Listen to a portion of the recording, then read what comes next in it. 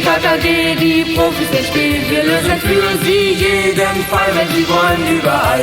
TKKG. TKKG, die Profis im Spiel. TKKG, die Profis im Spiel. Wir lösen für Sie jeden Fall, wenn Sie wollen, überall. TKKG.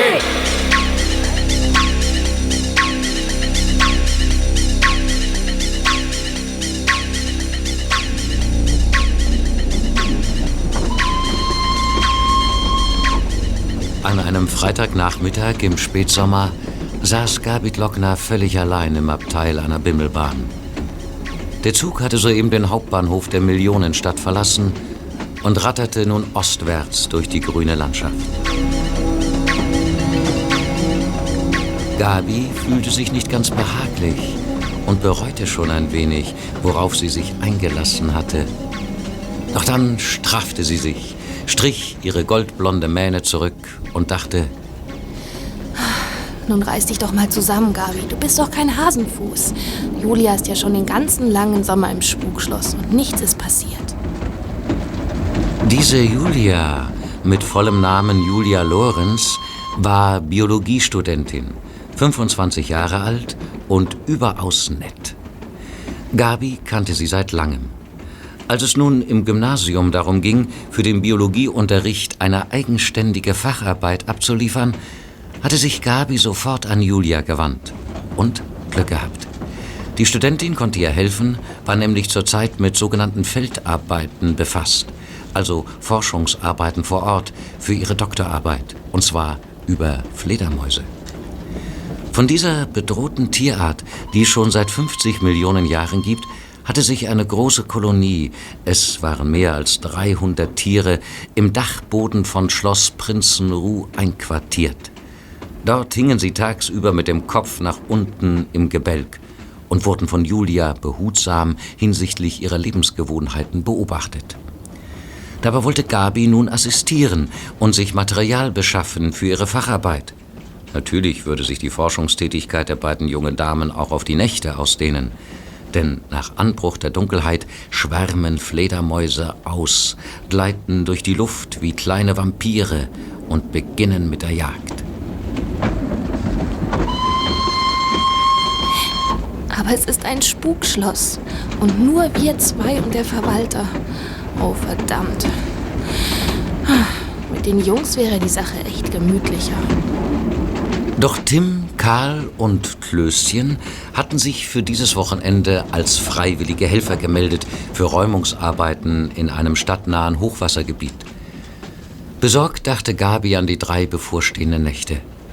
Schloss Prinzenruh, in dem es angeblich spukte, was natürlich Unsinn war, lag außerhalb von dem Dorf gleichen Namens, verfügte über 96 Räume, über Stallungen und Nebengebäude. Unheimliche Einsamkeit war da geradezu angesagt. Und Julia hatte am Telefon berichtet, der Schlossverwalter Edmund Vogt sei ein Widerling.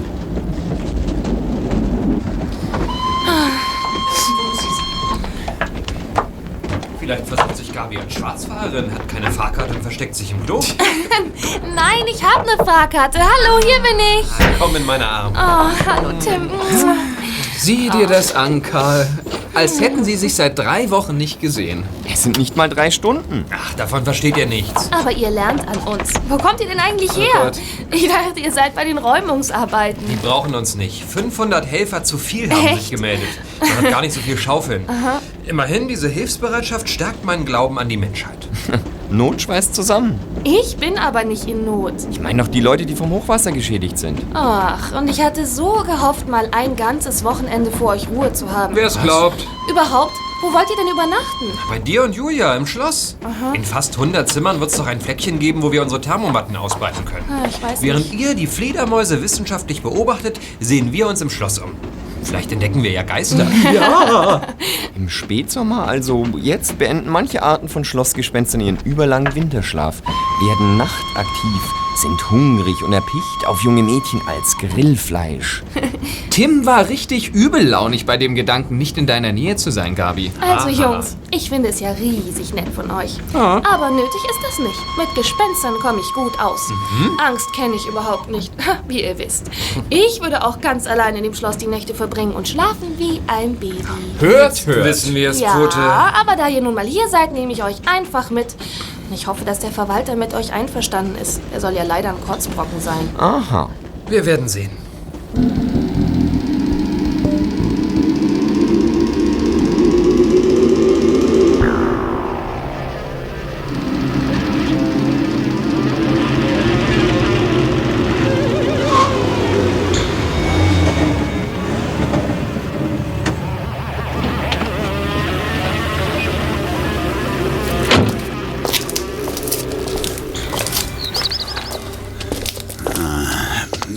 Da hinten scheint es zu sein.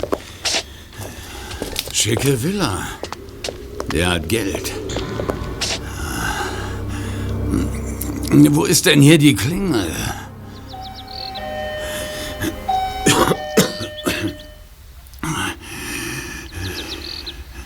Ja, wer da? Carlos Teckenburg. Ich bin verabredet mit Herrn Gregor von Lauchtingen. Kommen Sie rein.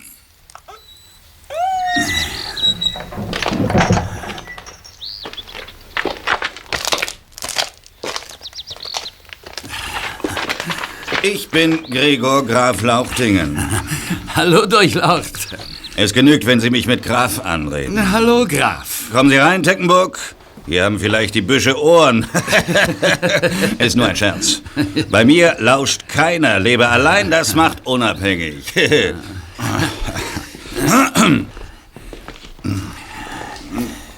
Hier lang. Nehmen Sie Platz. Ja, Wollen Sie ein Bier? vielleicht später. Erst das Geschäftliche. Gut, so ist mir recht. Sie wissen, wer Sie vermittelt hat. Und über den Preis sind wir uns ja einig. Aber sonst weiß ich fast gar nichts über den Auftrag. Erfahren Sie alles von mir. Sie sind ein professioneller Brandstifter. Als der wurden Sie mir empfohlen. Es heißt, Sie arbeiten zuverlässig und hinterlassen keine Spuren. Wenn Sie ein Gebäude abfackeln, so wurde mir gesagt, sieht's nie nach Brandstiftung aus. Wenn ich den Reichstag niederbrenne, würden alle glauben, jemand hätte mit einer glimmenden Zigarre fahrlässig missgebaut. Gut so, gut so, gut so. Aber Sie sollen nicht den Reichstag niederbrennen, sondern ein Schloss. Ein Schloss? Mein Schloss. Schloss Prinzenruh. Das kenne ich. Ist ein verdammt großer Kasten. Eigentlich schade darum. Ach was. Die alte Bude taucht zu nichts. Außerdem gehört sie mir nicht ganz. Eigentlich nur zu einem Drittel.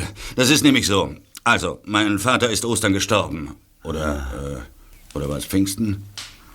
Jedenfalls ist er tot. Und das Schloss hat er uns, also mir und meinen Brüdern Wilhelm und Paul Otto, als Erbe hinterlassen. Wie teilt man ein Schloss durch 3? Genau das ist des Pudels Kern. Wie der olle Goethe zu sagen pflegte. Ich brauche nämlich Geld. Und ich will Geld. Wozu bin ich denn Erbe, hm? Also könnten wir Prinzenruh verkaufen an einen Hotelkonzern, an einen Scheich oder einen russischen Kreml-Ganoven oder an eine Sekte. Aber meine Brüder machen da nicht mit. Sie wollen das Schloss erhalten als Familienbesitz. Prinzenruh soll ein Museum werden. Stellen Sie sich das mal vor. Idiotisch. Und sonntags sicherlich kostenloser Eintritt. Ja, genau. Aber nicht mit mir. Ich will Geld sehen. Leider sind Wilhelm und Paul Otto zu zweit. Sie überstimmen mich. Was bringt es Ihnen, wenn ich aus dem Schloss Schutt und Asche mache? Prinzenruh ist versichert. Im Brandfall kriegen wir Millionen. Mit meinem Drittel hätte ich ausgesorgt. Verstehe. Ist das Schloss bewohnt? Ein bisschen. Was heißt das? Der Verwalter Edmund Vogt ist da. Und außerdem, die beiden Mädchen. Wie bitte? 2 Mädchen? Ja, die eine ist Studentin, sie macht Berichte über die Fledermäuse im Dachboden und die andere ist Schülerin und assistiert ihr.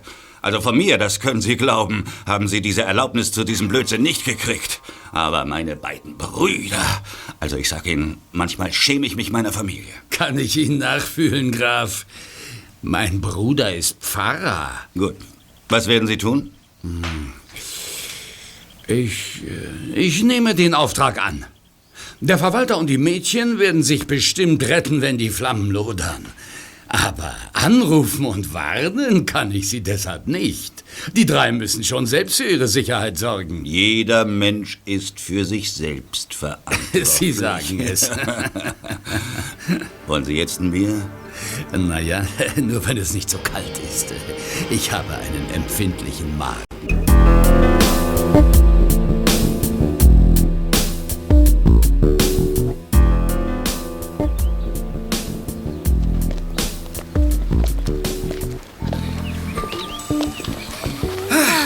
Ein tolles Dorf. Prinzenruh ist ein tolles Dorf. Man sieht jedem Misthaufen an, dass hier die Stadtmenschen am Wochenende die Seele baumeln lassen. Ja. Ich habe 3 Pizzerias gezählt. Eine Eisbar, eine Disco, eine Kirche, eine Grundschule. Ja, und fließend Wasser haben sie auch. Na klar. Oh, und vergiss nicht die Jugendherberge. Die sieht richtig gastlich aus. Vielleicht war es früher ja mal eine Gastwirtschaft. Aber noch 2 Kilometer bis zum Schloss. Wir müssen dort durch den Wald. Kannst du noch, Tim? Wie meinst du das denn? Na, beladen mit 2 Rucksäcken. Und einer ist besonders schwer. Wegen der Bücher über Fledermäuse. Wenn deine Füßchen müde werden, nehme ich dich huckepack. Starkes Angebot. Vielleicht komme ich drauf zurück. Oder ich. Ja. Hey, da seht mal. Das ist das Anwesen vom größten deutschen Produzenten für Hühnerfutter. Ja, an Fritz Heimwacht kommt kein Huhn vorbei. Sein Futter wird in ganz Europa verfüttert.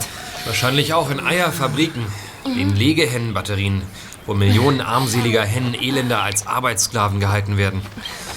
Eine unmenschliche, eine untierische Quälerei. Ja, da hast du Wozu recht. eigentlich? So viel Eier braucht der Mensch gar nicht. Nein, das braucht er nicht. Deshalb nur noch Eier von freilaufenden Hühnern aus fröhlichen Bauernhöfen.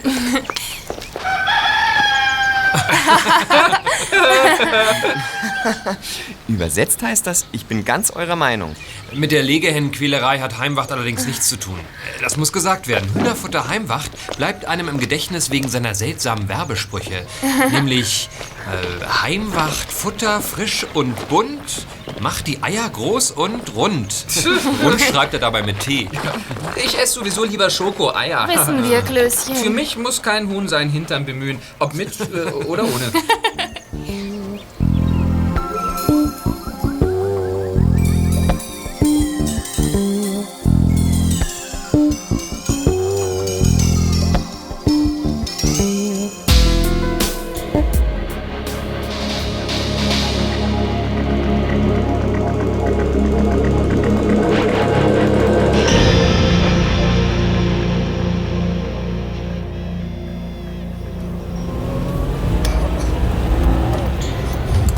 Wehe, ihr rührt euch. Wo sind wir? Ich will nach Hause. Ihr bleibt unter der Decke, ihr verdammten Belger. Lass uns jetzt raus, oder wir schreien. Ruhe! Sonst schneide ich euch die Ohren ab. Hilfe! Lass uns jetzt raus. Psst, Tina, nicht weinen. Verdammt, wo habe ich mein Handy?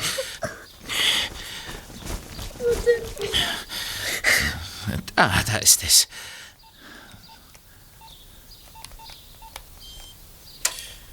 Schlossverwaltung Prinzenruh, Edmund Vogt. Du, ich bin's. Konrad? Ja, ich. Ich kann nicht frei reden. Ich bin nicht allein. Ah, qualmt dir mal wieder die Hose, Bruderherz, Nein. Sind die Bullen hinter dir her? Nein. Ja, das konnte ja nicht gut gehen auf Dauer. Weißt du was? Für einen professionellen Autodieb bist du einfach zu dämlich. Hör auf, mich runterzuputzen. Ich brauche Hilfe. Ja, ich hab dir neulich erst 3000 geborgt. So geht das nicht weiter. Ich bin zwar leider dein Bruder, aber nicht deine Amme. Und Ich will kein Geld. Ich brauche deine Hilfe. Ich... Lass uns jetzt raus. Ruhe, ihr Mistgörn! Hilfe! was war denn Man das? hält uns hier Ach, eine fest. dieser verdammten Gören hat dazwischen geplappert. Was für Gören? 2 Mädchen, 6 und 7 Jahre alt. Was? Sie liegen hinten im Wagen unter einer Decke. damit Sie mich nicht sehen, wegen der eventuellen Täterbeschreibung.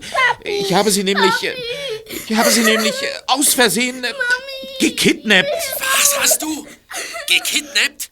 Ja, bist du denn völlig übergeschnappt? Es war doch aus Versehen! Aus Versehen!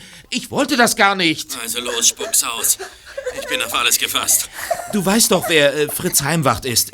Hühnerfutter Heimwacht. Ja. Also, der fährt privat einen spinatgrünen SXX Touring. Luxusausführung vom Feinsten. Ist ja klar, dass mich die Karre beruflich interessiert. Ich habe auch schon einen Abnehmer. Tja, und heute hat mir der Zufall geholfen. Wie ich vorhin zufällig am Saiblingsee vorbeikomme, parkt dort der Wagen mutterseelenallein am Schilf. Ich guck mich um und entdecke Heimwacht. Der Fettwanz sitzt 100 Meter entfernt am Ufer und angelt. Aber der Wagen ist offen und der Zündschlüssel steckt. Und da konntest du natürlich nicht widerstehen. Genau, ich rein, die Karre gestartet und weg. In der Eile ist mir gar nicht aufgefallen, dass hinten auf der Ladefläche noch allerlei Zeug liegt. Eben Sachen, die so ein Angler braucht und eine ausgebreitete Wolldecke mit was drunter. Ich ahne es. Die beiden Mädchen haben sich dort versteckt. Sie schliefen Mittagsschlaf, mit der Decke überm Kopf. Aber ich war schon auf dem Weg zu dir. Sind sie plötzlich hervorgekrabbelt. Ich bin so erschrocken, um ein Haar wäre ich an einen Baum gefahren. Ich will jetzt raus. Ruhe, ihr bleibt unter der Decke, sonst habt ihr gleich keine Ohren mehr. Wir wollen raus. Wir sind... Wirst wohl nicht mit ihnen fertig, was? Konrad. Dass du Autos klaust, ist schlimm genug, aber Menschenraub, das ist ein Kapitalverbrechen. Und für dich, mein Lieber, eine Nummer zu groß. Schmeiß die Gören aus dem Wagen, alles andere wäre Schwachsinn. Nein! Ich bin fest entschlossen. Denn dieser Zufall, das ist doch ein Wink des Schicksals. Verstehst du? Die Millionen fallen mir buchstäblich vor die Füße. Heimwacht ist stinkreich. Für seine beiden Töchter wird der Kohle rüberschieben wie ein Weltmeister. Die beiden sind recht niedlich. Hilfe, du bist ein Kidnapper. Halt den Mund! Das sag ich meinem Papi. Ruhe, zum letzten Mal Ruhe! Oh Mann. Was hast du jetzt vor? Ich brauche ein Versteck. Für die Gören und für den Wagen. Dann such dir eins. Ich bin hier auf einem Waldweg, gar nicht weit von dir. Ich komme jetzt und sag gar nicht erst nein. Ich kann nirgendwo hin. Sicherlich sind im Umkreis sämtliche Dorfpolizisten alarmiert. Aber bei dir sind zig Möglichkeiten, ungezählte Verstecke. Also bis gleich. Nein! Es geht nicht. Was? Nicht jetzt. Ich guck gerade durchs Fenster. Da stehen 4 Kids vor dem Portal. 3 Jungs und ein Mädchen, die würden dich und den Wagen sehen. Und es gibt nur diese eine Straße zum Schloss. Ach, Edmund. Also gut, wenn's denn unbedingt sein muss. In einer halben Stunde, aber keine Sekunde früher, okay? Super. Natürlich beteilige ich dich am Lösegeld. Was heißt hier beteiligen? Ich krieg die Hälfte, du Armleuchter. No. Ja, also den Wagen verstecken wir in der Remise und die Gören in dem Keller unter dem ehemaligen Schweinestall. So, und jetzt muss ich die Kids abfertigen. Ende. Super, Ende.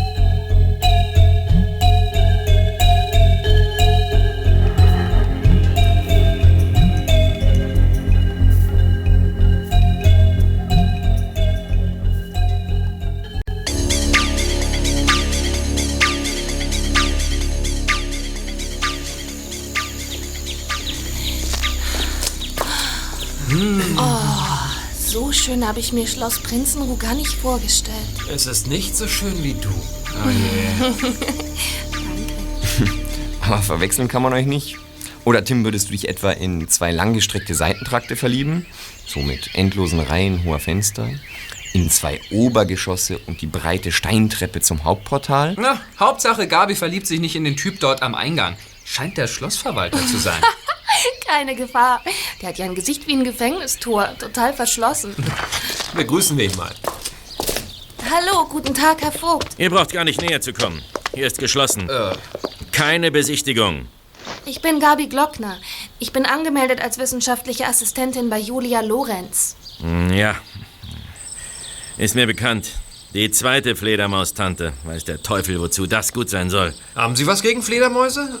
Oder gegen Tanten? Wer bist du denn? Ich bin Tim. Das sind Karl und Willi. Hi. Wir begleiten Gabi aus wissenschaftlichem Interesse. Und was sonst noch? Wir möchten Sie um Erlaubnis bitten. Wofür?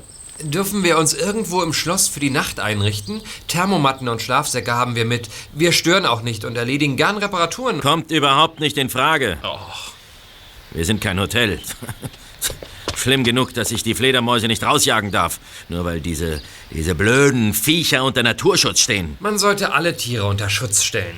Das wäre dann wirklicher Tierschutz. Und im Übrigen würde ich an Ihrer Stelle nicht so laut auf die kleinen Vampire schimpfen, wie man sie fälschlicherweise bezeichnet. Sonst hört das Graf Dracula und füllt nachts seine Blutkonserven auf mit Ihrem Lebenssaft, Herr Vogt. Ende der Diskussion. Ich bin hier der Hausherr. Ihr drei haut jetzt ab. Das Mädchen kann reinkommen. Hui, weg ist er. Na hoffentlich, Gabi, bist du auf den nicht angewiesen. Ach, überhaupt nicht. Ich wohne ja bei Julia. Sie hat, sagte sie mir, ein schönes Zimmer im Dachgeschoss links. Und versorgt sich selbst. Aber was macht ihr denn jetzt? Wir checken in der Jugendherberge ein. Okay. Da sind wir immerhin in deiner Nähe. Hast du dein Handy? Ja, Papis Handy, ich hab's mit. Und ich hab meins. Falls es spukt, Gabi, rufst du uns sofort an. Ja klar doch, mein Beschützer. Ich werde sogar das Gespenst an den Apparat holen. Aber jetzt muss ich zu Julia. Bussi und tschüss. Wir sind auf Abruf bereit.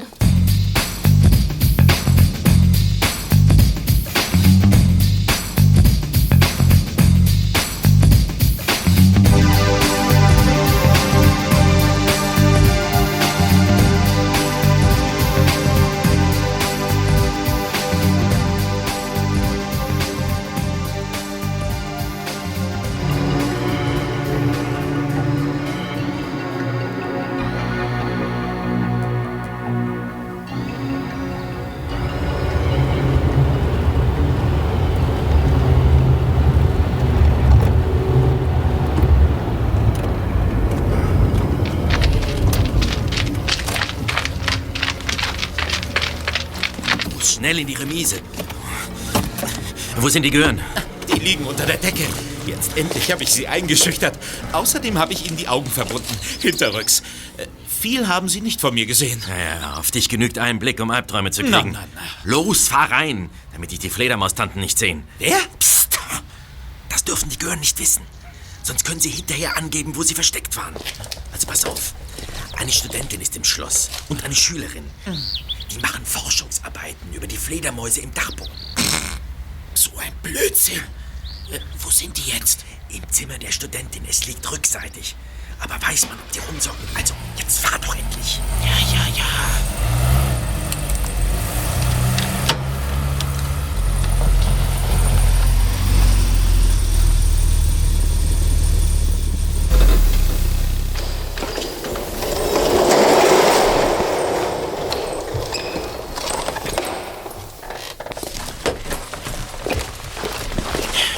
Ich bin da, aber ich rede nicht. Gut.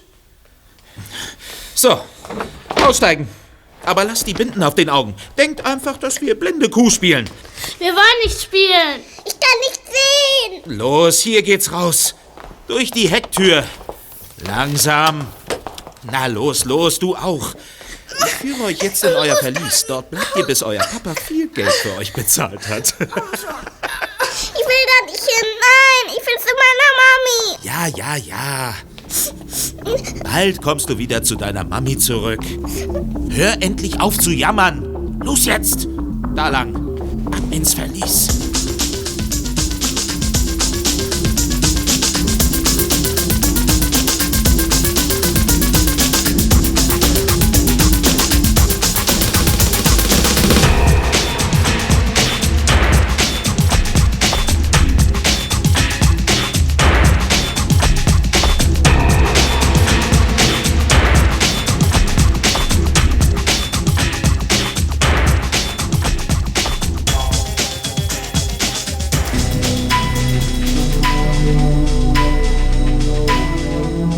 Tim, Karl und Löschen waren ins Dorf zurückmarschiert und hatten in der gemütlichen Jugendherberge nach Unterkunft gefragt. Das Glück war mit ihnen. Ein 4-Bettzimmer wartete auf sie. Die beiden Fenster wiesen auf die Dorfkirche und auf einen Campingplatz, wo sich an diesem Freitagnachmittag mehr und mehr Wohnwagen aus der Großstadt versammelten. Allerdings entdeckten die Jungs kein bekanntes Gesicht. Sie verstauten ihre Sachen und Karl hatte gerade sein Handy aufs Kopfkissen gelegt, als das Gerät auch schon klingelte. Das ist Gabi, Karl. Gib mal her. Hallo, Pfote? Spukte schon? Bedroht dich ein kleiner Vampir? Hallo Tim, ich bin leider nicht die Tochter, sondern der Vater. Oh, hallo Herr Glockner. Auch gut. Mit Ihnen rede ich genauso gern. Fast genauso gern. Wird wohlwollend vermerkt, Tim. Wie sieht es bei euch aus? Ich habe schon mit Gabi gesprochen und bin informiert. Der Schlossverwalter scheint nicht sehr freundlich zu sein. Ein also wir sagen ein Ekeltyp. Aber wir sind gut untergekommen in der Jugendherberge. Ah, schön. Doch jetzt rufe ich aus besonderem Grund an. Aha. Im Dorf Prinzenruh ist nämlich was passiert. Gerade haben wir hier im Präsidium die Nachricht erhalten. Ein Verbrechen? Ja.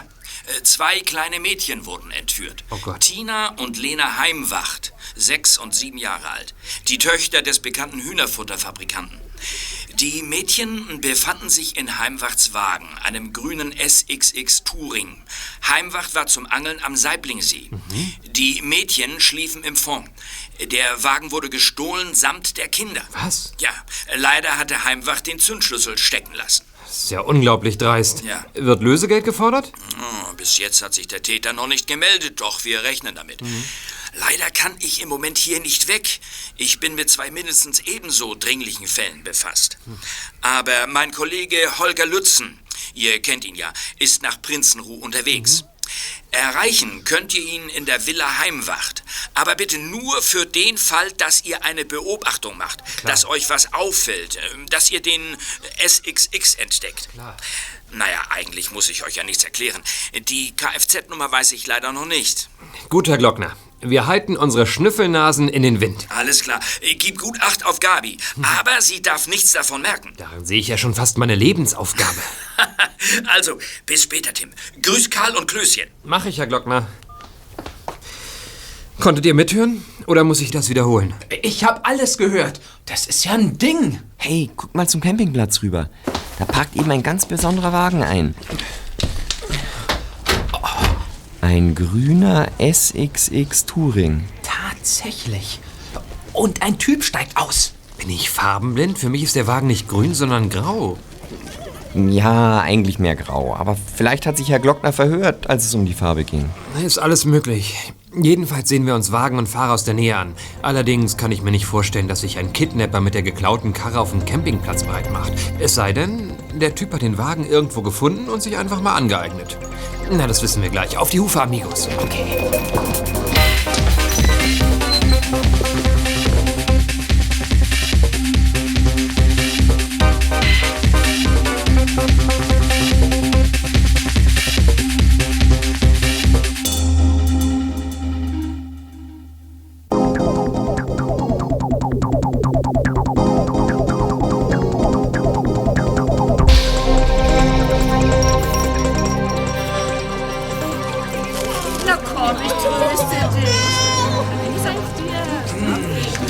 Urlaub soll herrlich sein, habe ich gehört. Die Frage ist nur, Campingplatz oder Grand Hotel? Deine Schokolade kannst du überall futtern, Klößchen. Dort steht der SXX. Aber er ist laut Kennzeichen nicht von hier, sondern aus unserer Stadt. Auch das noch. Seht mal, der Typ baut sich ein regendichtes Ein-Mann-Zelt auf. Er versucht es. Aber blöd, wie er sich anstellt, wird er es nie schaffen. Das ist unsere Chance.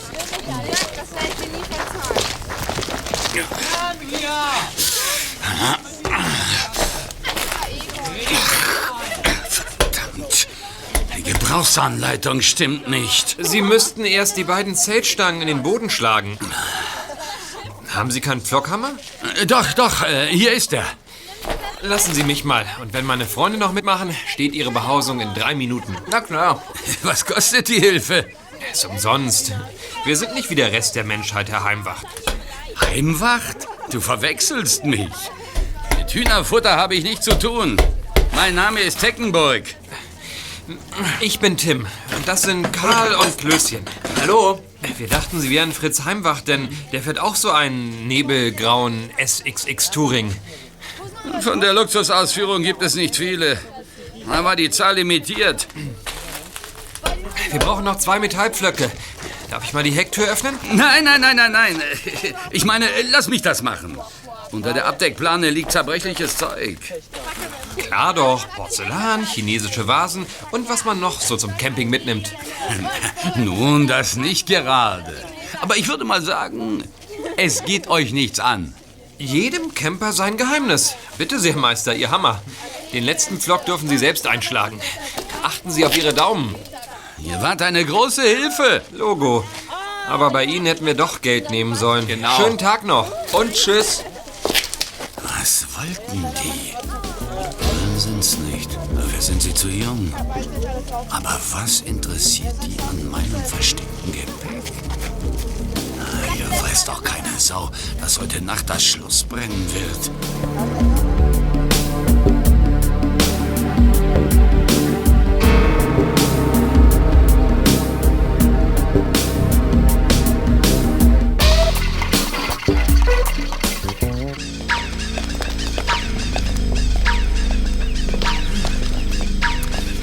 Der war so angenehm wie Scabies.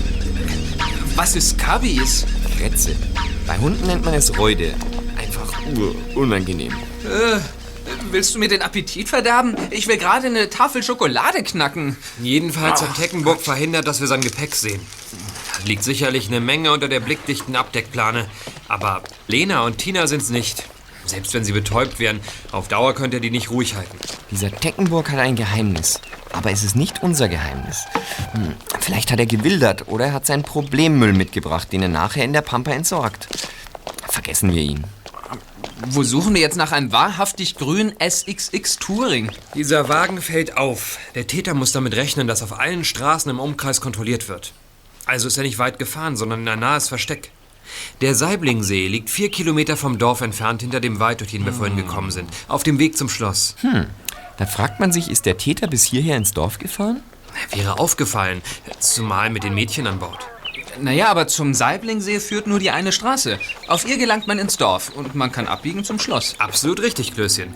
Deshalb sehe ich 2 Möglichkeiten. Entweder Täter, Wagen und Mädchen sind im Wald versteckt oder im Schloss. Das Schloss scheidet aus. Gabi und Julia und der Verwalter würden das merken. Ja.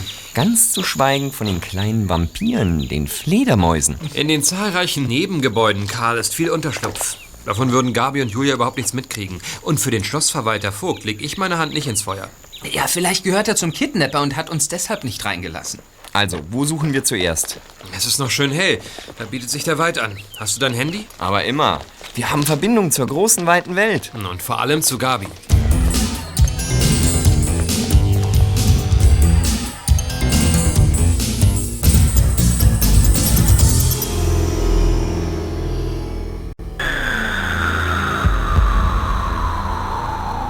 Als es Abend wurde, stiegen Gabi und die Biologiestudentin Julia hinauf auf den Dachboden des Schlosses, wo in wabernder Dunkelheit Hunderte von Fledermäusen kopfunter an den Balken hingen.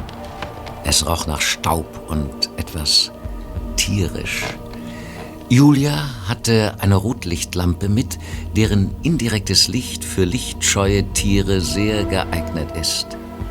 Gabi sah Alttiere und Junge. Kleine Knopfäuglein glänzten. Die Ohren schienen zu vibrieren. Später würde der gemeinschaftliche Abflug erfolgen, hinaus in die Nacht. Nach diesem ersten Eindruck gingen die Mädchen in Julias Zimmer zurück.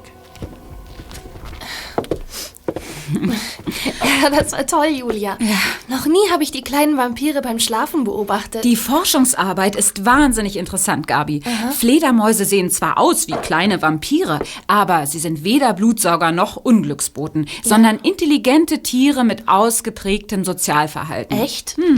Ich konnte zum Beispiel beobachten, wie Fledermausmütter sofort auf den Hilferuf ihrer Jungtiere reagieren.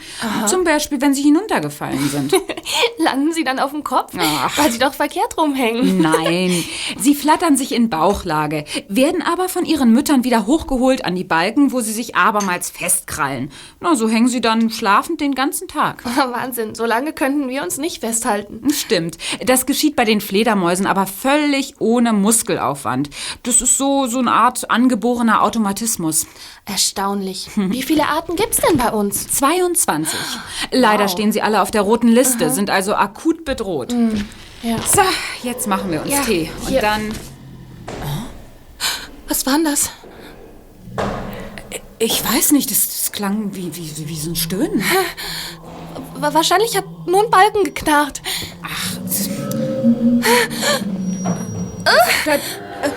Das höre ich zum ersten Mal. Also angeblich spukt ja hier so ein Mönch seit Jahrhunderten. Aber wer glaubt denn solchen Unsinn? Wir nicht. Nein, also Niemals. Wir nicht. Niemals. Weißt du was, Julia? Da will uns einfach jemand eine Show bieten. So viel Humor hätte ich dem Schlossverwalter gar nicht zugetraut. Ja. Komm, wir tun ihm den Gefallen. Was meinst du damit? Wir sehen nach. Was? Vielleicht hat er sich ja als Mönch verkleidet und freut sich riesig, wenn wir schreiend wegrennen. Gabi, die Lichtleitung ist defekt. Auf dem Flur sind wir im Dunkeln. Du hast doch die Taschenlampe. Naja, wenn du meinst. Okay. Julia war es nicht geheuer. Auch Gabi fröstelte, sagte sich aber, was kann schon passieren? Die beiden verließen das gemütliche Zimmer und zogen die Tür hinter sich zu. Das Stöhnen und Stampfen hatte sich nicht wiederholt. Doch in diesem Moment gab der Geist gurgelnde Laute von sich, als werde er gewürgt. Ganz eindeutig befand sich die Spukgestalt am Ende des Flurs. Der Lichtkegel aus Julias Taschenlampe geisterte voran und Gabi hatte in diesem Moment einen bedrückenden Einfall. Du, Julia, vielleicht ist das gar nicht der Schlossverwalter, sondern ein Eindringling, ein Verrückter. Hier kann aber niemand rein. Alle Türen sind verrammelt. Es muss der Verwalter sein. Langsam näherten sie sich der Biegung des Flurs. Im Moment herrschte Stille. Hatten die beiden den Spuk vertrieben? Nein, denn hinter der Ecke trat jetzt eine Gestalt hervor. Es war ein Mönch, eingehüllt in eine dunkle Kutte, das Gesicht schwarz wie Moder, aber die Augen glitzerten. Drohend kam der Mönch auf die beiden zu. Und das war zu viel. Julia schrie abermals auf und rannte mit der freien Hand Gabi fassend zurück. Tims Freundin musste mit, ob sie wollte oder nicht. Im Übrigen wollte sie. Hinter ihnen stampfte der Verfolger heran. Die Mädchen erreichten ihr Zimmer, stürmten hinein, warfen die Tür zu und drehten den Schlüssel um. Sofort wurde von außen auf die Klinke gedrückt. Victor, hau ab! Scher dich zurück in deine Gruft! Oder wir schießen durch die Tür. Womit denn? Womit willst du denn schießen? Ich hab Tränengas. Meine Güte, das hilft nicht viel, aber ich glaube, er macht sich davon. Ja, er schleicht weg. Julia, das war nicht der Schlossverwalter. Vogt ist viel kleiner. Der Mönch ist groß, viel größer als Tim. Also doch ein Eindringling. Was will der von uns? Keine Ahnung. Ich rufe sofort die Jungs an. Wo ist denn mein Handy?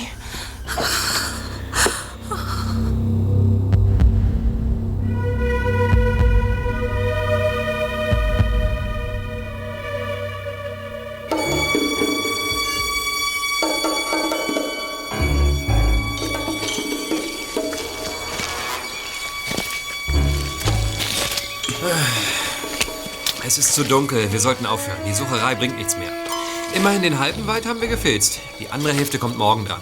Ja, außerdem habe ich Hunger. Natürlich. Und in der Jugendherberge gibt es sicherlich Riesenportionen. Bestimmt. Das Abendessen haben wir verpasst, Klößchen. Du musst also auf deinen Schokoladenvorrat zurückgreifen.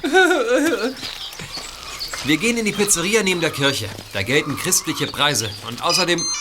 Karl, ist das dein Handy? Ja. Wird natürlich Gabi sein. Gib mal her. Hier hast du's. Gabi? Was machen die Fledermäuse? Hallo Tim, hier ist Kommissar Lützen. Hallo, Herr Lützen. Irgendwann hätten wir Sie angerufen. Sind Sie bei Hühnerfutter Heimwacht? Ja, ich bin hier.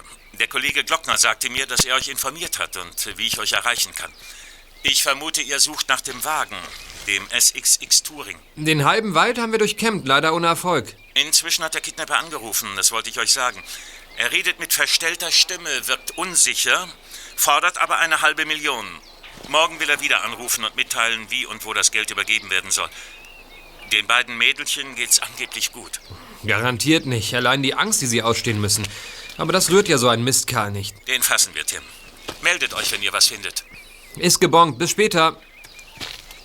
Ich überlege gerade, wie viel der Kidnapper wohl verlangt hätte, wenn ihm nur eins der Mädchen in die Hände gefallen wäre.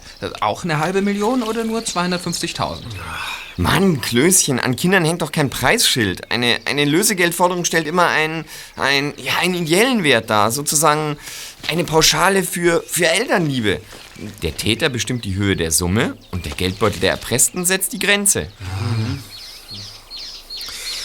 Jedenfalls gibt es keine Bank oder Geldinstitut, das Kredite gewährt für Lösegeld.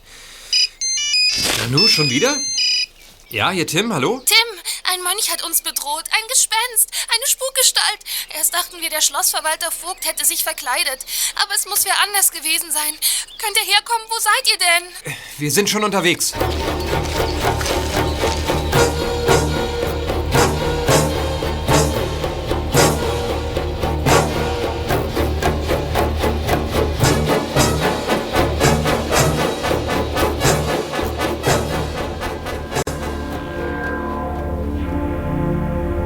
Tina hatte keine Tränen mehr.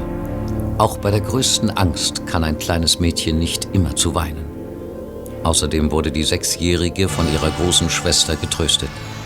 Lena hatte alles versucht, sich selbst und Tina Mut zu machen, doch ohne Erfolg. Die Spinnen an den nackten Wänden dieses finsteren Kellerraums sahen wirklich grässlich aus. Und in den Ecken raschelte es, als wären dort Ratten. Lena, ich fürchte mich. Und ich hab Hunger. Hab ich auch. Dieser hässliche Mann wollte uns was bringen. Hat er vergessen. Aber ich will eine Pizza und Salat und Pudding. Ich möchte nur Pizza und Pudding, kein Salat. Musst du aber essen. Der ist gesund. Hier ist er nicht gesund. Ist doch egal. Ich will jetzt was haben. Hallo, aufmachen. Wir haben Hunger. Wir wollen was. Oh, guck mal. Die geht auf. Und jetzt der hässliche Mann? Nee, die Tür ist einfach so aufgegangen. Die war gar nicht zu. Tina, der hässliche Mann ist dumm und schosselig. Er hat den Riegel nicht richtig zugemacht. Können wir jetzt raus? Ja, wir können weglaufen. Aber leise, ganz leise.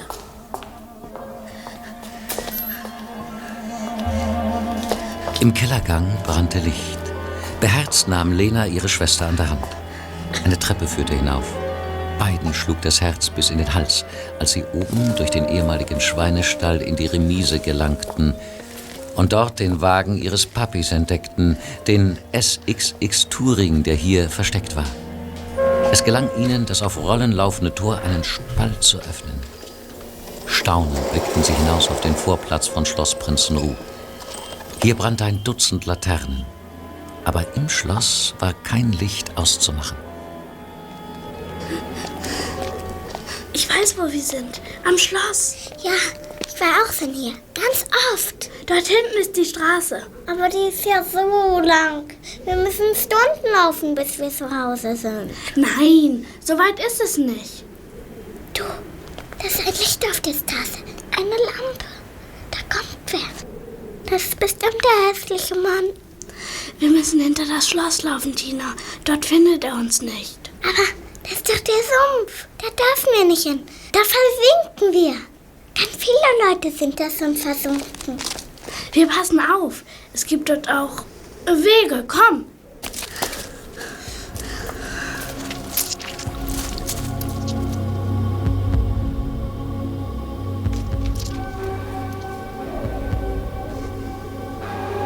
Die beiden Mädchen konnten nicht ahnen, dass sie nichts zu befürchten hatten von denen, die dort nahten. Im Gegenteil, Tim, Karl und Klößchen wären ihre Rettung gewesen. Stattdessen aber liefen die Kinder in ihr Unglück. Denn unmittelbar hinter dem Schloss begann das gefürchtete Moor, eine Landschaft, die auf den ersten Metern noch freundlich aussah, wie eine Feuchtwiese. Aber Hinweistafeln warnten den arglosen Wanderer. Halt, nicht weitergehen, Lebensgefahr. Es war ein Hochmoor und galt in früherer Zeit als ein Ort des Todes. Viele Menschen waren darin umgekommen, stecken geblieben und erstickt im Faulschlamm oder von Schlangen gebissen. Das Moor war besonders reich an Kreuzottern. Davon wussten die Mädchen nichts, als sie jetzt hinter dem Schloss durch die Dunkelheit flohen und angelockt wurden von bläulich schimmernden Irrlichtern.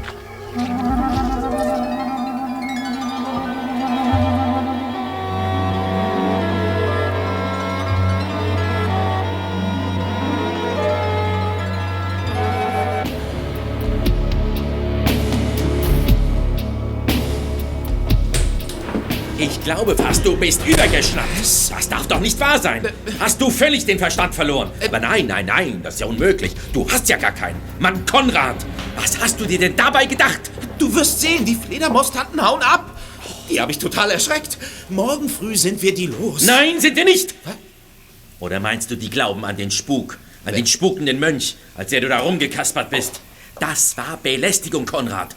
Und sie werden denken, ich wäre es gewesen. Ach, ja, vielleicht verständigen sie sogar noch die Bullen. Was? Und die kommen vorbei. Und was dann? Ja, da guckst du, ha? Der Wagen steht in der Remise und im Keller und am Schweinestall sind die Gören. Oh Mann, bist du ein Idiot! Aber ich dachte doch... Hör auf zu denken! Das liegt dir nicht. Was machen wir jetzt? Der Wagen muss weg. Und natürlich auch die Gören. Aber wohin denn? Gute Frage. Da hast du mir was eingebrockt, Bruderherz. Ja, aber deinen Anteil von 250.000, den nimmst du gern, hä? Nur wenn's ohne Risiko geht. Und nicht um jeden Preis. Und schon gar nicht, wenn ich dafür im Knast lande. Ach, Himmel, wir reden zu laut. Das Fenster steht offen. Ach, das ist doch völlig egal. Um diese Zeit schleicht hier niemand rum. Sorg dich nicht immer um die falschen Sachen, Konrad. Aber da irrte sich der Schlossverwalter Edmund Vogt. Denn Tim, Karl und Löschen standen neben dem geöffneten Parterrefenster der Verwalterwohnung im toten Winkel der Mauer und hatten jedes Wort gehört. Für einen Moment waren die Jungs wie vom Donner gerührt. Und im Stillen beglückwünschten sie sich, dass sie nicht gleich am Portal geläutet hatten, sondern erstmal um das weitläufige Gebäude herumgeschlichen waren, mit besonderem Augenmerk auf die erleuchtete Verwalterwohnung an der Rückfront. Nun also löste sich das Kidnapper-Rätsel wie der gordische Knoten unter dem Schwertstreich. Der Typ da drin, der immer noch die Mönchskutte trug und sein Gesicht schwarz gefärbt hatte, war der Bruder des Verwalters und der Kidnapper. Hier im Schloss versteckte er sich und die beiden kleinen Mädchen. Ich springe durchs Fenster rein und kauf mir die beiden. Karl, Klößchen, ihr holt die Kinder aus dem Keller und am Schweinestall. Und dann ruft ihr gleich Kommissar Lützen an. Hey, was ist denn das? Es brennt! Feuer! Dort am Seitentrakt brennt es! Oh, Mann, da war doch eben nur ein Flämmchen und jetzt lodert die Waberlohe wie ein lavaspeiendes Inferno. Und da ist wer. Ja, beim Gartensaal. Der Typ schleppt Kanister. Ich glaub's nicht, der legt Feuer. Aber uns hat er noch nicht bemerkt. Hallo Brandstifter, du hast jetzt Vorrang. Amigos, Attacke.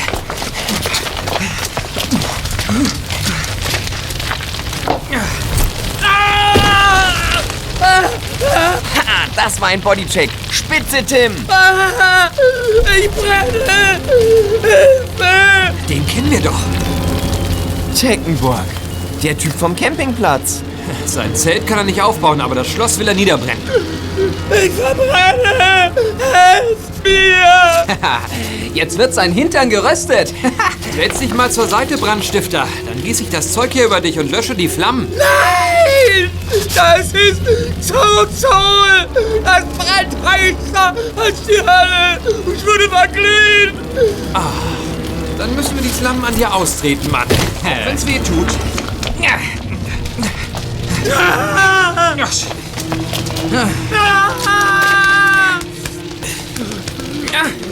Gleich ist die Polizei hier, Teckenburg.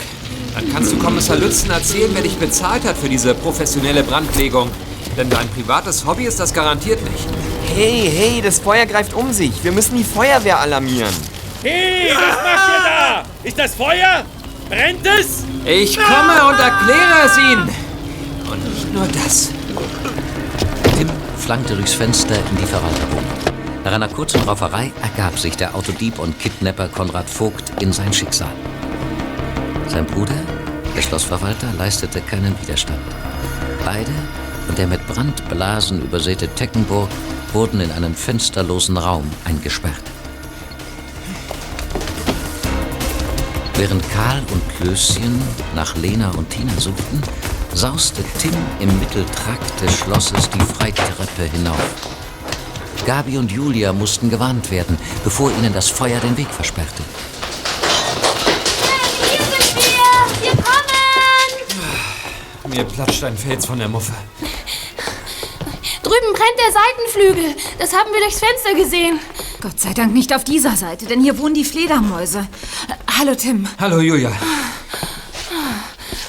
Busti, mein Ritter, hast du den Mönch schon vertrieben?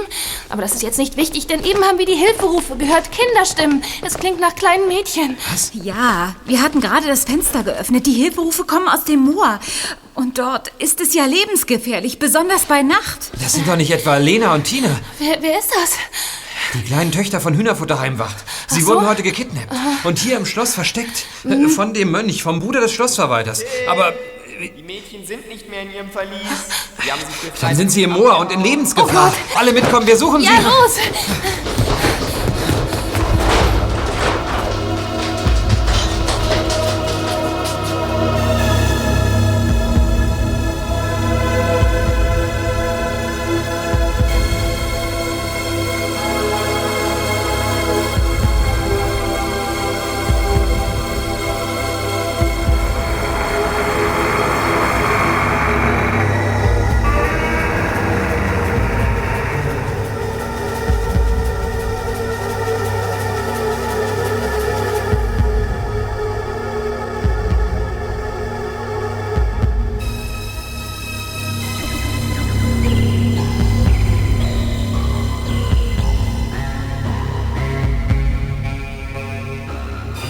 Polizei und Feuerwehr, von Karl alarmiert, rückten an. Teckenburg und die beiden Vogts wurden festgenommen. Die Feuerwehr bekämpfte die lodernden Flammen, die inzwischen den ganzen Ostflügel einhüllten, aus sämtlichen Schläuchen. Und hatte schließlich Erfolg. TKKG und Julia aber waren, ausgerüstet mit Taschenlampen, ausgeschwärmt aufs Moor. Fern aus der Dunkelheit riefen Lena und Tina mit schwachen Stimmen um Hilfe. Wir kommen! Meldet euch, damit wir euch finden. Nicht aufhören mit dem Rufen! Verdammt! Sie sind weiter links! Gabi, Vorsicht! Hier sinkt man ein. Dort ist der Pfad. Oh, ich habe einen Schuh verloren. Er ist stecken geblieben. Achte auf Dorn. Aua. Da sind die beiden. Ich sehe sie. Gott sei Dank. Tim erreichte die dramatische Szene als erster. Lena kniete im riedartigen Gras, hatte einen langen Stock ausgestreckt und hielt ihn über einen dunklen Tümpel, dessen fauliger Schlamm nicht viel dicker als Wasser war.